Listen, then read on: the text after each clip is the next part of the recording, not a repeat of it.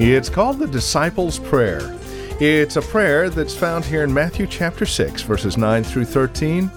We're taking a look at the right kind of righteousness in praying. Join us. Graceful Truth with Pastor Steve Converse is next. Ephesians 6:18 says, "Pray always with all prayer and supplication." For who?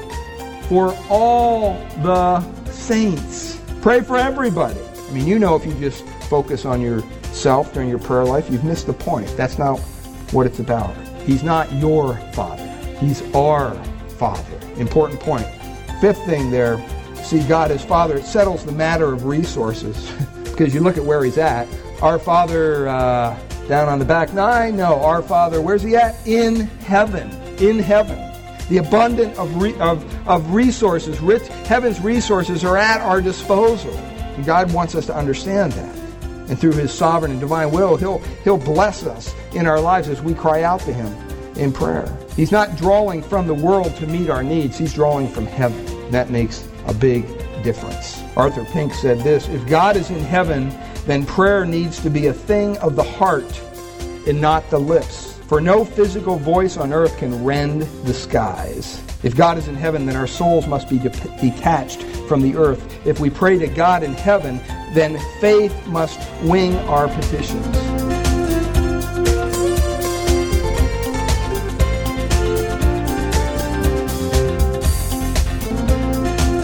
From Grace Bible Church here in Redwood City, this is Graceful Truth. Welcome to the broadcast.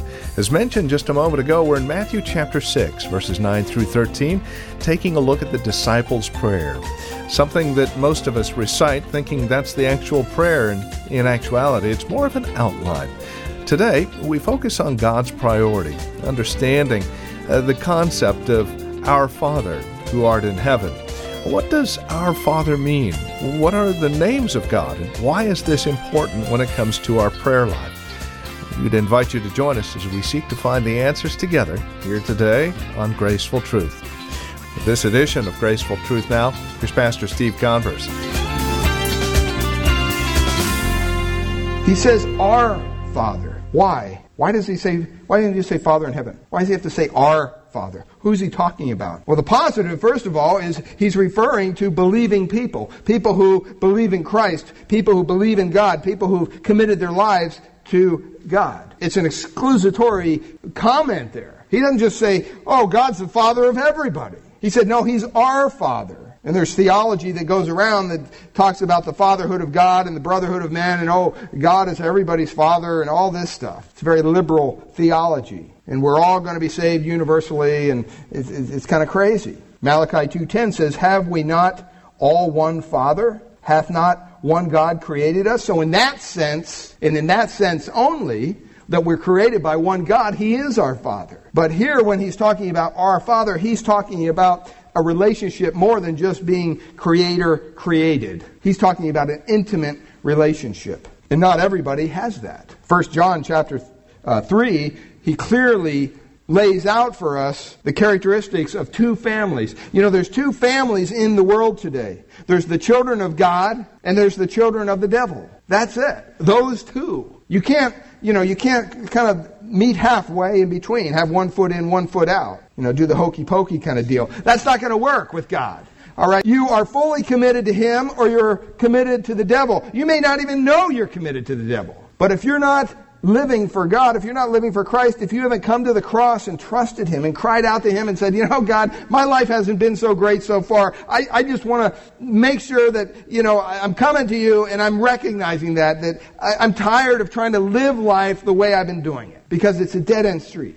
I get frustrated, and then, I just end up with problem after problem after problem. God, I'm going to give You a try. Be merciful to me, a sinner. Come to the cross of Christ. He'll change your life. He'll make you one of His children. The children of God do not continue to commit sin, the Bible says. Doesn't mean they're perfect. We all sin in a myriad of ways every day. But the Bible says to continue purposefully, to go out with intent. That's what the children of the devil do, not the children of God. And so it makes a distinction between the children of God and children of the devil. The Apostle Paul makes that same distinction clear, calling the children of light and the children of darkness. So there's not just one family under the fatherhood of God. That's not how it works. You have to have a relationship with the Father. How do we have a relationship with the Father? Well, that's through the Son. Jesus makes that abundantly clear when he says, I am the way, the truth, the life. No man comes to the what? Father, but through me. He's the door. He's the only door. There's no back door. There's no side door. There's no hidden door. He's it. Only those who have put their faith, their trust in Christ, have been born again by His Spirit, are part of the family of God and can call out to God and say, Father. So when he says here, when Jesus says, our Father, he eliminates the world of unbelieving people from that relationship. And because he is our Father, we have that intimate relationship with him that's just incredibly wonderful. I don't know what your relationship with your Father is. It may be good, it may be horrible. I don't know. But you know what? God does. And God's saying, you know what? You may not have had a good childhood. You may not have dealt with a lot in your life, or you've just dealt with a tremendous amount. And what God is saying this morning is, I want to be your Father. I want to reach out to you, and I want to be a father to the fatherless, he says. In the Old Testament, they understood the fatherhood of God. They understood what that meant. But when it came to Jesus' time and Jesus' culture, the Jews somehow lost it. They lost that intimacy. And so when they went out to pray, they would just, say generic prayers. A little prayer book, and they just repeat these prayers for everything under the sun. And Jesus was calling them back to that intimacy. And I think today Jesus is calling us back to an intimacy in our relationship with Him through prayer. I don't think really until Jesus came to earth that Israel could really understand the intimacy that God wanted to have with them. Remember what Philip said to Jesus, show us the Father. Remember that? And his response was, have you been so long with me, Philip, and you don't know? If you've seen me, you've seen the Father? See, that brought intimacy to a God that was kind of pushed away from them. They had a wide gulf between themselves and their God. But they understood it in the Old Testament. Time and time again we see that. They understood what it meant to have a relationship with a Father. They understood it in the idea that they were begat by the Father, that He created them. So they had that relationship with Him, that He was their Father. He was the Father of the nation of Israel, it says. 1 Chronicles, it says, He is the God of Israel, our Father. Secondly, they had a concept that they understood that the Father of the Jews, they saw the nearness of God through the fatherhood. See, when you attach a name to our relationship with God, it's a father-son relationship. That also kind of brings up some nearness to it. Because a father is not like an uncle or a cousin or a neighbor. A father's a direct relationship. And so they knew when he talked about father, whoa, that's talking about something pretty close. Psalm 68, it says, He is the father to the fatherless. It's important to have a father or a father figure. I lost my dad when I was 7. Lost my mom when I was 3, but I had father figures. I had mother figures in my life, so it didn't affect me that adversely, I don't think. I know my wife says maybe it did, but but it's something that I think when you don't have it, you don't really miss it, but when you have it and then all of a sudden it's gone, I couldn't imagine that. So they understood the nearness. They also understood the concept of God because of His grace as a Father. Psalm 103, in there it says, as a father pities his children, so the Lord pities them that fear Him. See, He's like a merciful Father. He's gracious, He's gentle. And that's how they saw God. They also really thank God for His guidance as a father. There's one thing that a father can do that maybe nobody else can do. And from very young childhood, our neighbors just had a baby about a week ago. We were over there yesterday visiting with them, and the little guy's name's Cooper. And, and his dad was holding him, and it's just so neat to see that bonding starting to take place even there. And at one point, the dad was kind of playing with his little hand there, and he grabbed a hold of his dad's hand, and he wouldn't let it go. Just wouldn't let it go. And there's that bonding going on.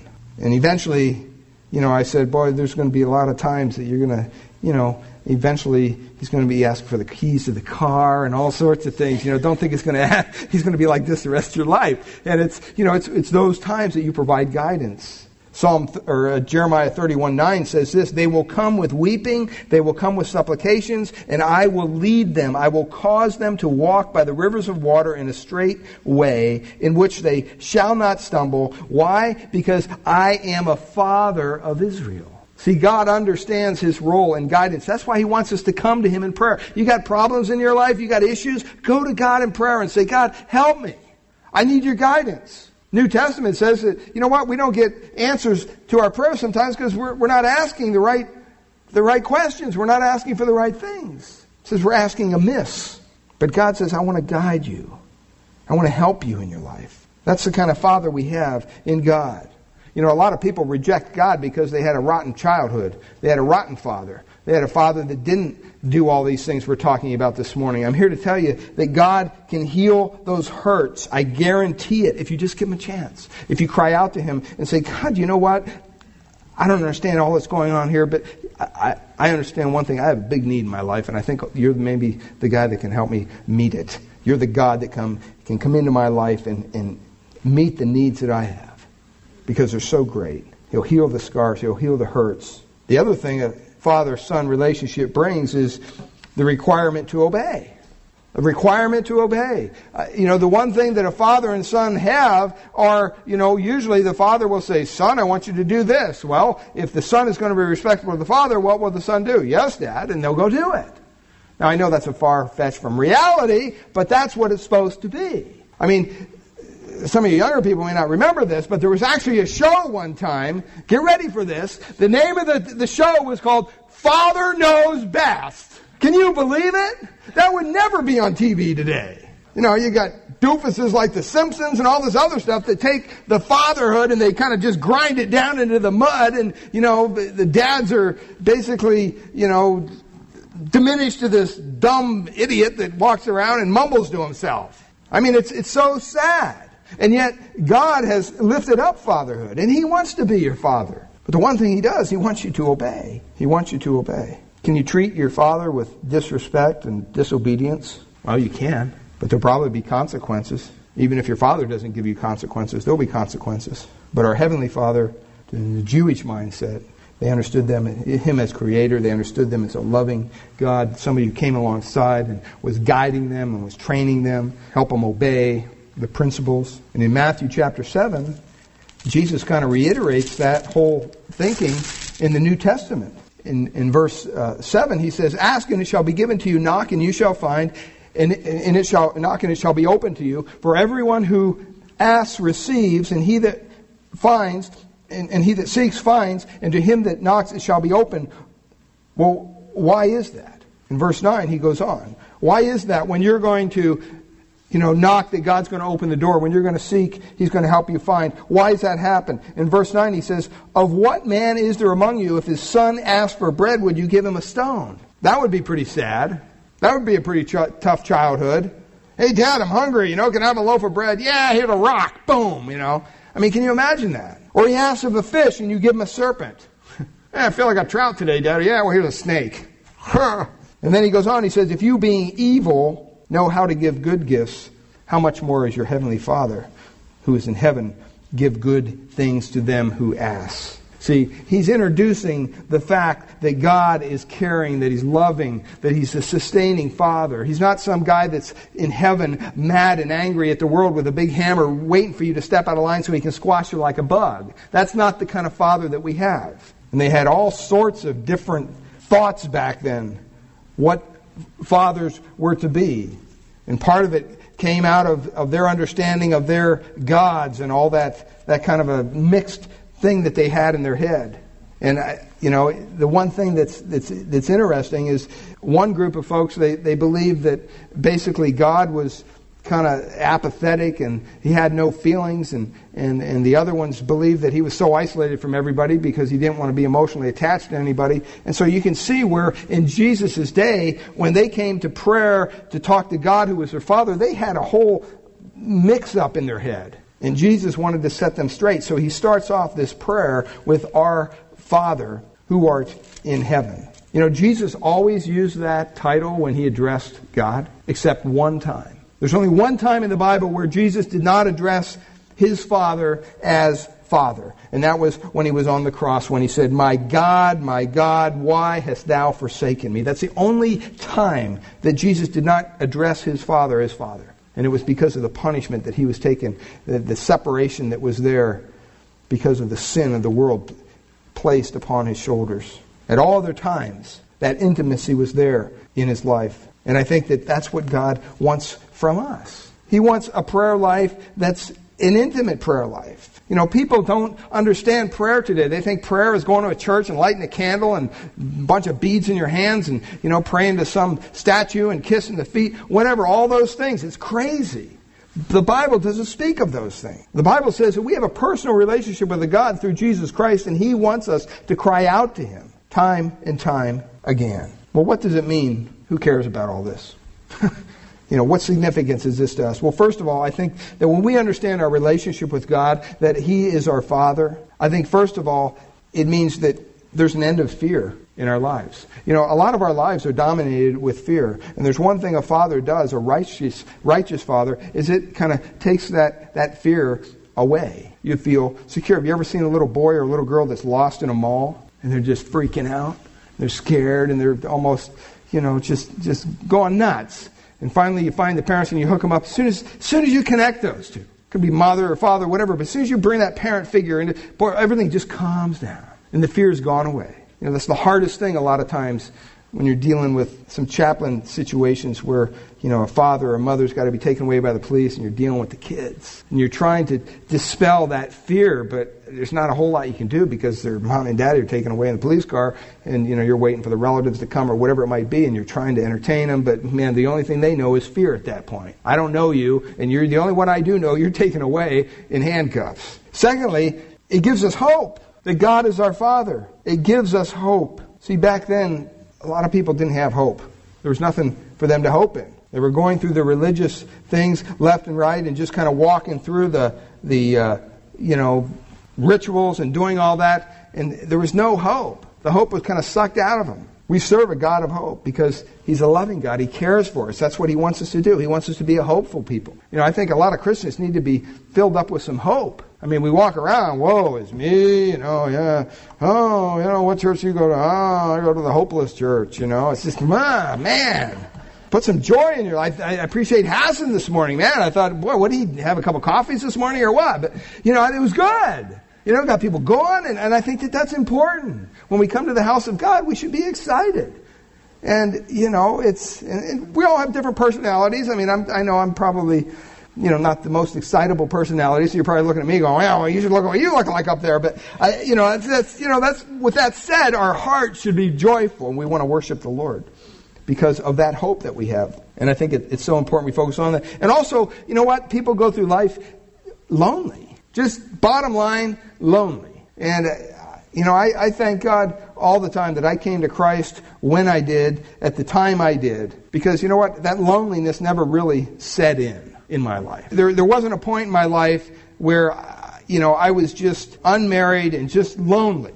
I just found everything in that Christ filled me up in every aspect of my life. Not because I was some big spiritual giant. I mean, I had major issues. But I'm just saying that when I came to Christ, I found all those needs met through him.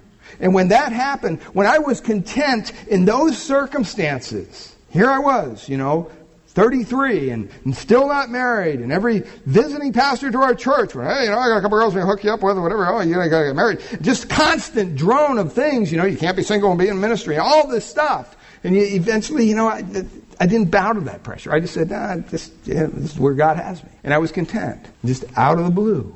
One day, God said, marry this woman. No. But, it was almost, but that's what it needed. It needed to be a big revelation because I was content, happy doing youth stuff and, I didn't even really date. I was just kind of focused on ministry and I thought, boy, I understand what Paul's saying. If you're single, man, you can just give everything you have to ministry. If you're married, you got to worry about the cares of this world. But you know what? I'd never go back, ever. Especially, I'd say that because my wife's sitting here. But, I would never, ever think of going back. Because, when you're content in that situation, then God makes you even more content. Just amazing what God does. And he makes you whole, too. Because my wife brings an aspect to our relationship that I definitely don't bring. And, And I thank God for that every day. Fourth thing there is a matter of selfishness. It kind of limits our selfishness. When he doesn't say they're my Father, see that? What's he say? He says our Father. See, Jesus is teaching us here that our prayer life is not just about me. It's not about us all the time. Stop, and if you have a prayer list at your home and you do a devotion life and you get up in the morning and you have a prayer list, look at that prayer list. I challenge you, look at it. And count how many times you're listed and count how many times other people are listed. When you're praying, focus and say, okay, you know what, am I just praying about myself and me and mine and all this stuff, or am I considerate about other people? Am I considerate about the body of Christ? Because he doesn't want us to come to him with a selfish attitude. He wants us to come to him in prayer kind of embracing the community of faith that we belong to. That's why there's no singular pronoun in this whole prayer. Not one. Ephesians 6:18 says, pray always with all prayer and supplication for who? For all the saints. Pray for everybody. I mean, you know, if you just focus on yourself during your prayer life, you've missed the point. That's not what it's about. He's not your Father. He's our Father. Important point. Fifth thing there, see, God as Father, it settles the matter of resources. Because you look at where he's at. Our Father down on the back nine? No, our Father, where's he at? In heaven. In heaven. The abundance of resources, heaven's resources are at our disposal. And God wants us to understand that. And through his sovereign and divine will, he'll bless us in our lives as we cry out to him in prayer. He's not drawing from the world to meet our needs. He's drawing from heaven. And that makes a big difference. Arthur Pink said this, if God is in heaven, then prayer needs to be a thing of the heart and not the lips. For no physical voice on earth can rend the skies. If God is in heaven, then our souls must be detached from the earth. If we pray to God in heaven, then faith must wing our petitions. That's so true. Sixthly there, he says, seeing God as Father settles the matter of obedience. We're called to obey God. The whole point of the fatherhood of God comes down to the fact that basically we are to obey. Jesus said, obey the Father. He said, I didn't come to do my own will, right? He set an example for us. Not my will, but whose will? Your will be done. It's not about us. And I think the quicker we remember that, the more blessed we'll be in our prayer life. And then, last thing there is the matter of wisdom. God is far more wise than we would ever dream of being. We need to cry out to him as our Father and ask him for wisdom. He'll give it to you. That's the amazing thing. God is just waiting. Come on, pray. Pray, communicate with me. I want to bless your socks off. But I want that relationship with you. I want that intimate relationship with you through Christ. You have to have that first. If you don't have that, you can pray all day long. Nothing's going to happen. There's only one prayer from an unbeliever God ever hears is, be merciful to me, a sinner. God, I need salvation. I repent of my sins. I want to turn to you. God will hear that prayer. And he'll answer it. Let's pray. Father, we thank you for your word this morning. Lord, I pray that you would give us a hunger for prayer. Not only in our own lives, but in our church. Lord, we thank you that because you're our Father, we're not just lost in a crowd of people. That it's a personal relationship. Every time we pray to you, Lord, we know that you're there. And Father, we thank you that you take away the fear and provide the hope and take away the loneliness that some of us deal with sometimes. Father, we pray that our prayer lives with you would grow. Our hunger for the Word of God would grow. Lord, that we would become people of prayer. Not just so we could look spiritual to other people, but Father, that we would strengthen our communion with you. Lord, if there's any here today who's yet to cry out to you, Lord, to be merciful to me, a sinner, Father, I pray that you would tug at their heart. That you would show them that there's a better way to live. That there's a way that is just so full of your blessings. And Lord, we can only have that through your grace, through the Lord Jesus Christ. So Lord, I pray that you would cause them to turn from their sin, to repent. Lord, it's the attitude of the heart, that they would cry out to you, that you would save them, that you would extend your grace to them. And Lord, we thank you for that, and we praise you in Jesus' precious name. Amen. Well, it is our prayer here at Graceful Truth that God would reveal his grace to your hearts through the teaching of his word each week. And we trust you're currently involved in a Bible teaching church in your area. If not, we'd love to have you come and visit us here at Grace Bible Church in Redwood City. We meet each Sunday morning for our praise and worship service at 10 a.m. We offer nursery care and Sunday school classes for our children up to grade 5. If you'd like to encourage us here at Graceful Truth, please give us a call at Grace Bible Church here in Redwood City. This is our phone number, 650-366-9923. Again, that's 650-366-9923. Or you can visit us on the web at gracefultruth.org. We've got a lot of resource materials available there, more information about who we are, and if you need a map to visit us at Grace Bible Church, that's there as well. Again, gracefultruth.org. And would you please drop us an email? Let us know you paid us a visit when you stop by. Again, gracefultruth.org. Or give us a call at 650-366-9923. Again, that's 650-366-9923. We thank you for joining us today and trust we'll see you again next week at this same time for another broadcast of Graceful Truth.